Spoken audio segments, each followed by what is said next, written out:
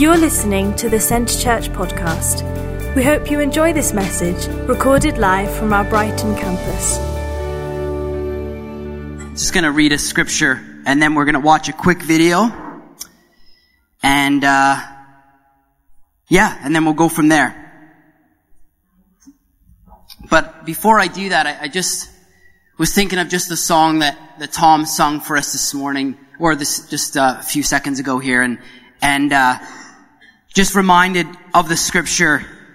I think it just reminds us of just the love of God for us. And First John 4:9, it says, "This is how God showed his love among us. He sent his one and only Son into the world that we might live through him. This is love, not that we loved God, but that he loved us and sent his Son as an atoning sacrifice for our sins." And I think today is just such a beautiful reminder of how we are imperfect and he is perfect, and how he came and he rescued us.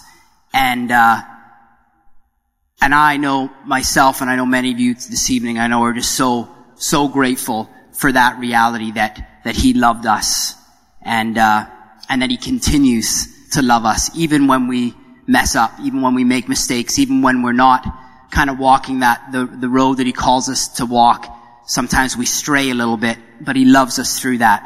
And I don't know anybody else that loves me the way God loves me. And I'm so thankful for that. So again, Tom, thanks for just sharing that song with us.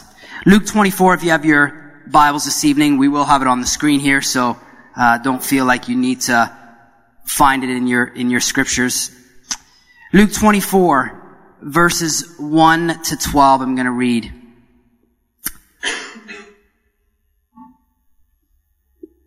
Here we go. On the first day of the week, very early in the morning, the women took the spices they had prepared and went to the tomb.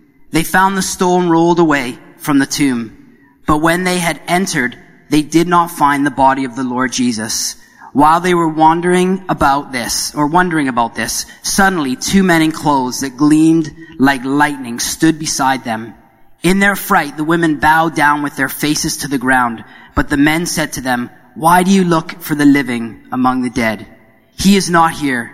He has risen. Remember how he told you while he was still with you in Galilee. The Son of Man must be delivered into the hands of sinful men, be crucified, and on the third day rise again." Then they remembered his words. When they came back from the tomb, they told all these things to the 11 and to all the others. It was Mary Magdalene, Joanna, Mary the mother of James, and the brothers with them who told this to the apostles. But they did not believe the women because their words seemed to them like nonsense. Peter, however, got up and ran to the tomb. Bending over, he saw the strips of linen lying by themselves, and he went away wondering to himself what had happened. We're just going to watch a short clip. He has risen. Hey, I love that short clip because it just, I think, brings into perspective and just what took place that day, going into an empty tomb and just seeing the linen and Jesus not in the tomb. Amen. You know, the work of the cross was the beginning, and if it ended there, then it was all for nothing. Right? It would have been all for nothing. But no, Jesus rose again on the third day for me, for you guys, and for the other 7 billion people that are on our planet. He rose again for each and every one of us. The word risen, perhaps it brings many words to mind this evening. Some of them could be celebration. In some ways we're celebrating together tonight. We're having fellowship together, but we're celebrating. We're here for, obviously, because we meet every Sunday night at 5:30, but tonight we wanted to celebrate together, to have fellowship together, to have food together, to celebrate the resurrection of Christ. We sometimes, maybe some other words would be hope. When we think of he is risen, we think of hope and we think of joy. I think of purpose. I think of assurance. I think of his love. There's all these different words that come to mind, and perhaps for you there's some other ones that you can think of even now. But one word that really sticks out to me, one word that speaks to this amazing truth about he has risen, is the word life. The word life. Now, when I say this word life, very, very often I'll use this word, and I use it in such a way, sort of in the sense of kind of like using it in a trendy sort of sense. I might say the words like, let's do life together, or how God designed us to do community together, to do life in community. We use that word, and it's kind of a trendy word that we use in the church circle. And, but it's so much more than that. I'll still use it that way.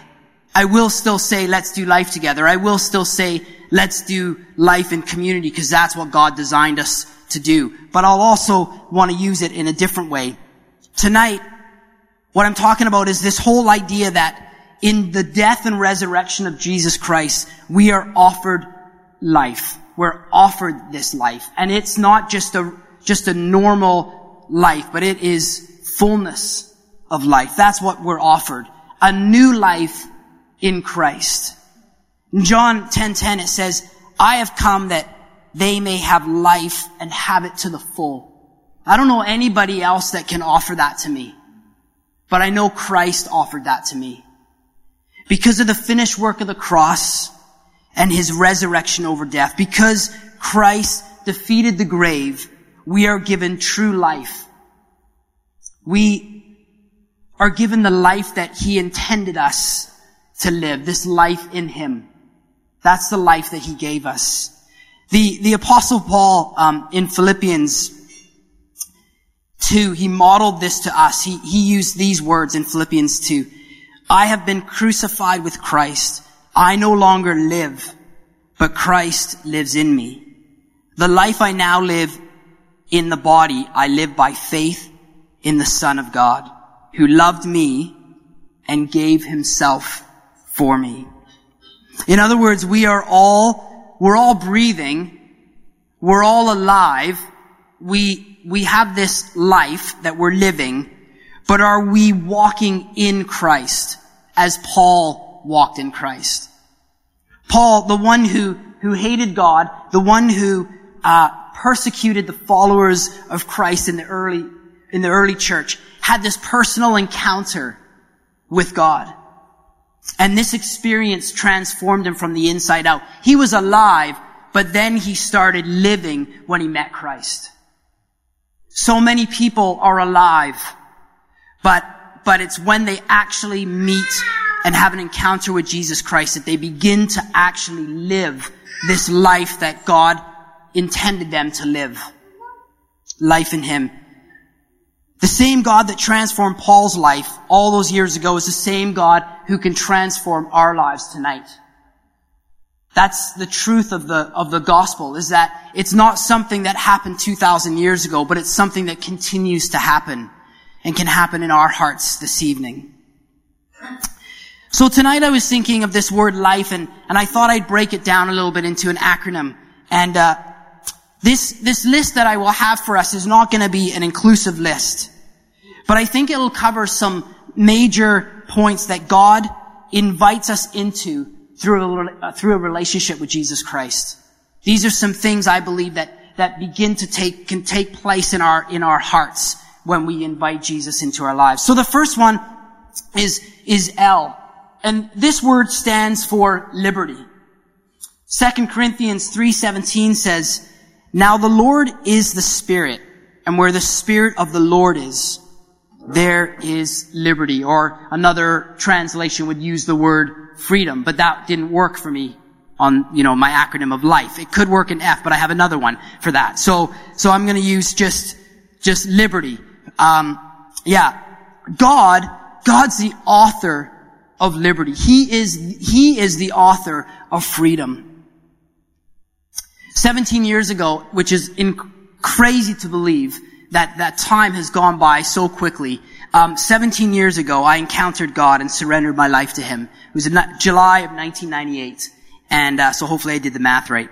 The reality up to this point was I thought I knew what true liberty was all about. At the time, I had this attitude that I could manage life on my own. I had this mindset that God was out really to make my life boring. I've used sometimes that word that God's like a killjoy. That was sort of how I felt at one point in my life. I just wanted nothing to do with Him. I didn't want someone controlling me because that's how I saw it as well. I saw God as just this individual that just had a bunch of rules that I needed to follow. And I just found that was just not what I was very keen on. And so why would I want to follow somebody that just was kind of like this rule giver? I believe that true freedom was all about doing what I wanted. That's what I thought true freedom was. What felt good to me. If it felt good, that's what I wanted to do. And I believe that the result of this would be fulfillment. The life that I was looking for. I tried all sorts of things. Some of you have heard my testimony, but I experimented in lots of different areas. But at the end of the day, what I was searching for was not found in all of these other aspects of life, but truly it was found in Christ. The opposite was happening. The so-called freedom I was being offered from the world was truly a counterfeit. It wasn't true freedom. It just looked like true freedom. And it started subtly, and then over time it became more and more, I became more and more entrenched in this counterfeit freedom that was leading me down a path that really was not going to be very fulfilling in any way, shape, or form. It was actually leading to a life of bondage, a life of hurt, a life of pain, a life of trouble. It was leading to a life of regret. It was leading to a life of despair and hopelessness and hurting others in the meantime. You know, it never started that way. I wasn't hopeless when I first started kind of journeying and kind of exploring life and checking it out. It wasn't hopeless at first, but there came a point where my life was full of hopelessness. And there came a point where I knew through a series of events that I knew where to turn. And then things changed.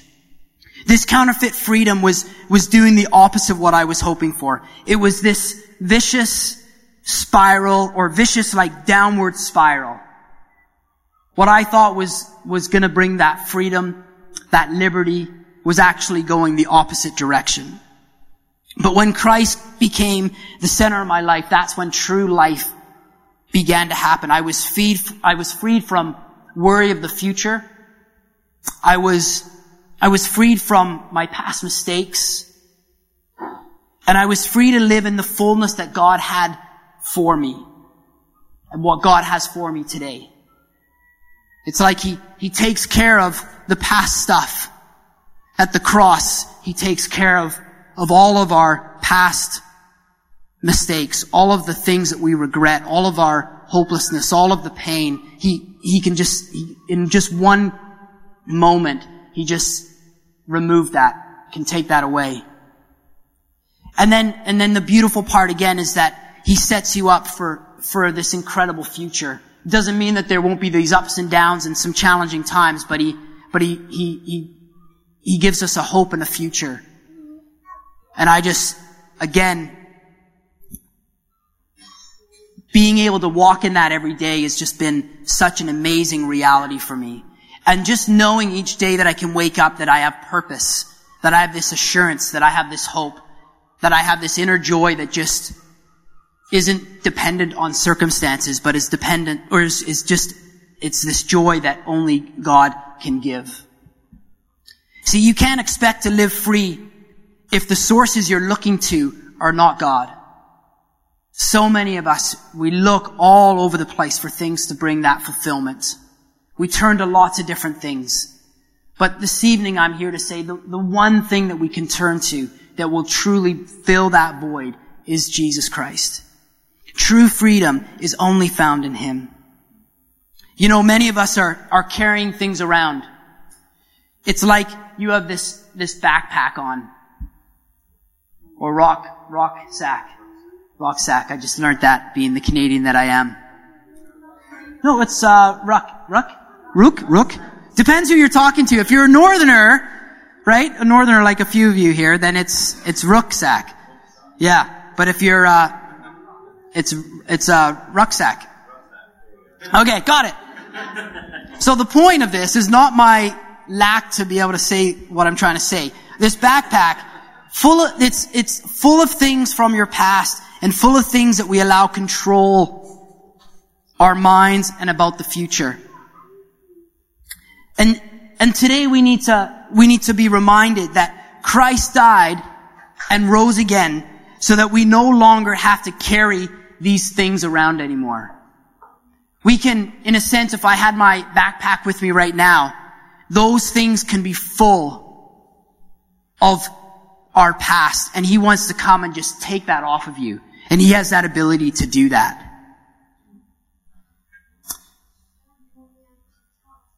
So let's skip over to the next one, the letter I. This stands for identity. You know, today we live in a world that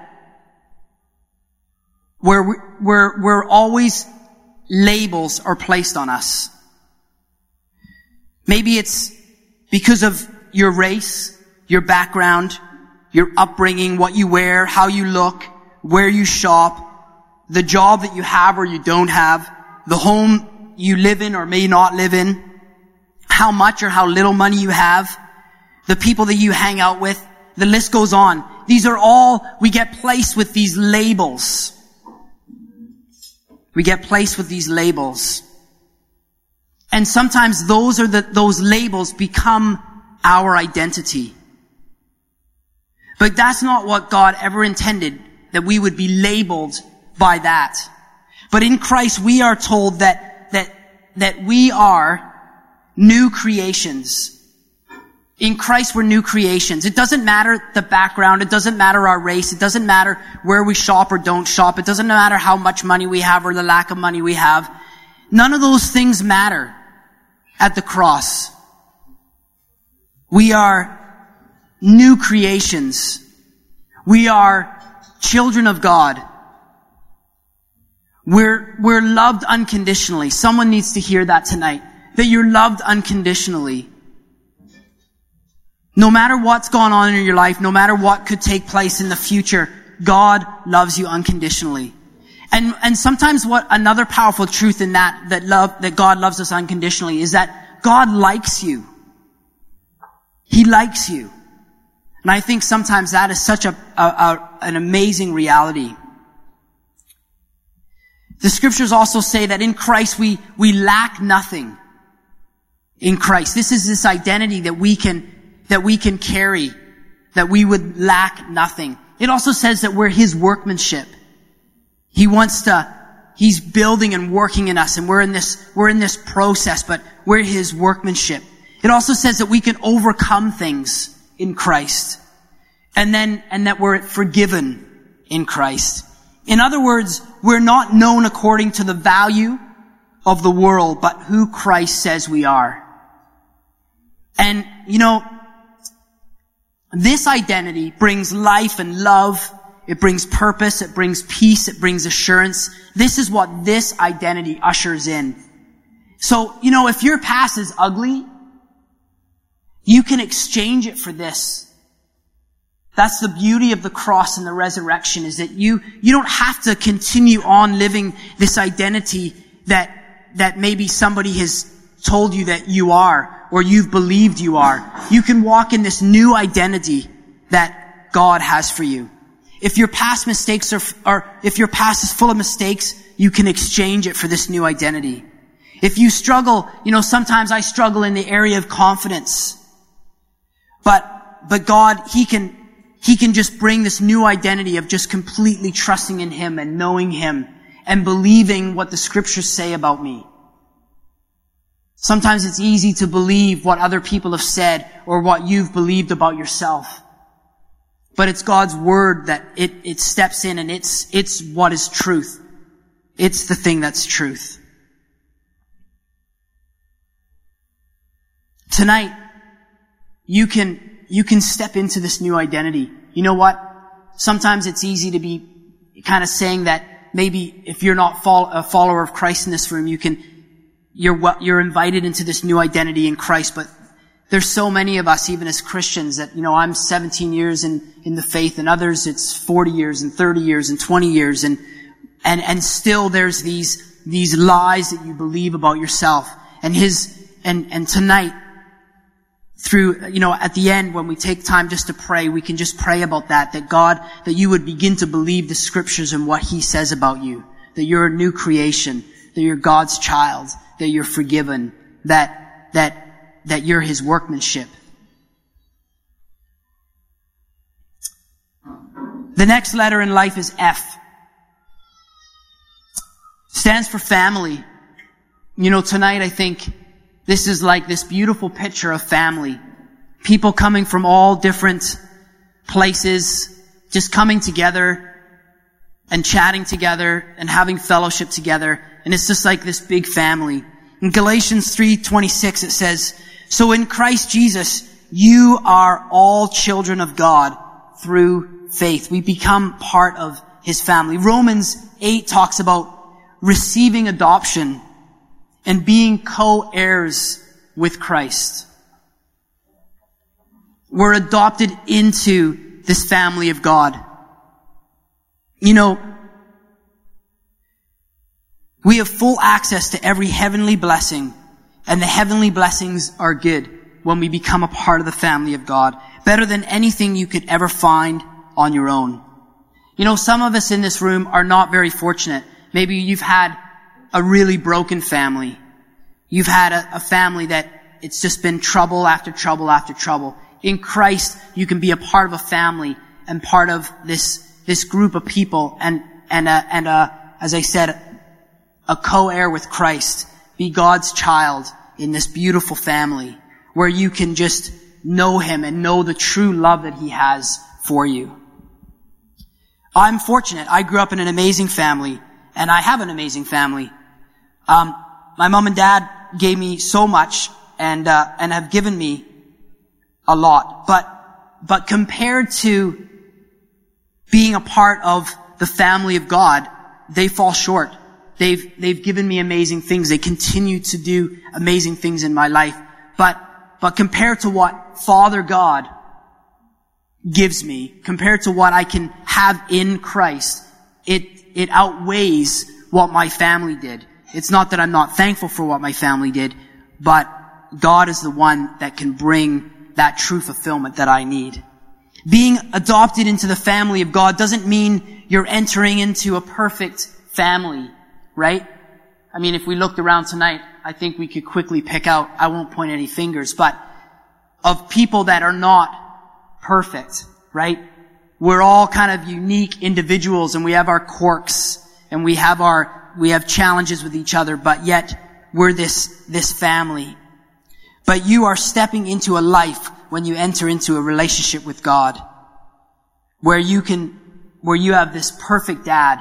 And the scriptures talk about, we can call Him Abba Father, the most intimate term that anyone could use. Abba Father. And He wants to lavish goodness in your life. Like my parents lavished good things in my life, He wants to just multiply that in your lives. When we accept God's invitation to salvation, we are adopted into the family of God. Sometimes I think when I'm sharing about these different things, and I have one more to share about eternal life, that's the next one. It's like, you can talk about it, but it's so important that Holy Spirit just begins to massage your heart and work in your life, and you begin to actually experience this reality for yourself. And you know what? That comes from maybe listening to what I'm saying, but then saying, God, would you, even in this moment, would you make that real to me? Would you make this whole idea of family and a new identity and this freedom. Would you make that a reality in my life? I hear what the guy's saying with the mic right now, but I want to know it in my heart. That's where the rubber meets the road. When we open our hearts up to him and say, God, I want to truly experience this for myself. So the letter E is eternal life. And many think that eternal life begins once we pass away, right? This is true, but we will one day pass away. But that death will only be for a split moment. The Apostle Paul in Philippians 1, he talks about this. For to me to live is Christ and to die is gain. And then he says, I am torn between the two. I desire to depart and be with Christ, which is better by far, but it is more necessary for you. He was talking to the church of Philippi right at that point, but it's more necessary for you that I remain. He was torn. He wanted to be with Christ. He wanted to be like in the fullness of the presence of God. And yet he knew that it was better at the time to stay here, like to be on earth and just teaching and equipping the church to do the work that God had called them to. What he's telling us is that there is a promised hope, right? This whole idea in Christ. There's this promised hope, a place where there will be no more pain, no more suffering, a place where we will forever know God's glory in all its fullness for all that put their faith and hope in Christ. But we don't have to just wait for that day. I remember when I first, again, became a Christian, and it was all about, I just can't wait to get there, like to heaven, because then everything will be amazing. And then I remember the first time that I understood this whole idea of your kingdom come on earth as it is in heaven. And I began to understand this reality that God wanted to invade, that God wants to invade our lives. He wants heaven to invade earth, and so that we could begin to impart, experience the kingdom of God right now. When I began to really understand that was such an incredible truth to me, such an incredible reality, that I didn't have to wait one day, like I just kind of be in misery for this life, and then the next life I get to live in this amazing glory of God, but that I could begin to experience in part that today. John 17:3 says this, now this is eternal life, that they know you, the only true God, and Jesus Christ, whom you have sent. Today, in part, you can begin to experience and know heaven. We live in a broken world. We're broken people, but God wants to come and invade our lives. He wants us to begin to experience heaven today. He wants us to experience heaven today. True life begins right now. Eternal life can begin for all of us today. And for some of us, obviously, it has begun. Thank you for listening to this week's podcast at Centre Church. One church passionately loving God and people in Burgess Hill and Brighton. To get the latest news or for any other information, check out our website at www.centrechurch.uk.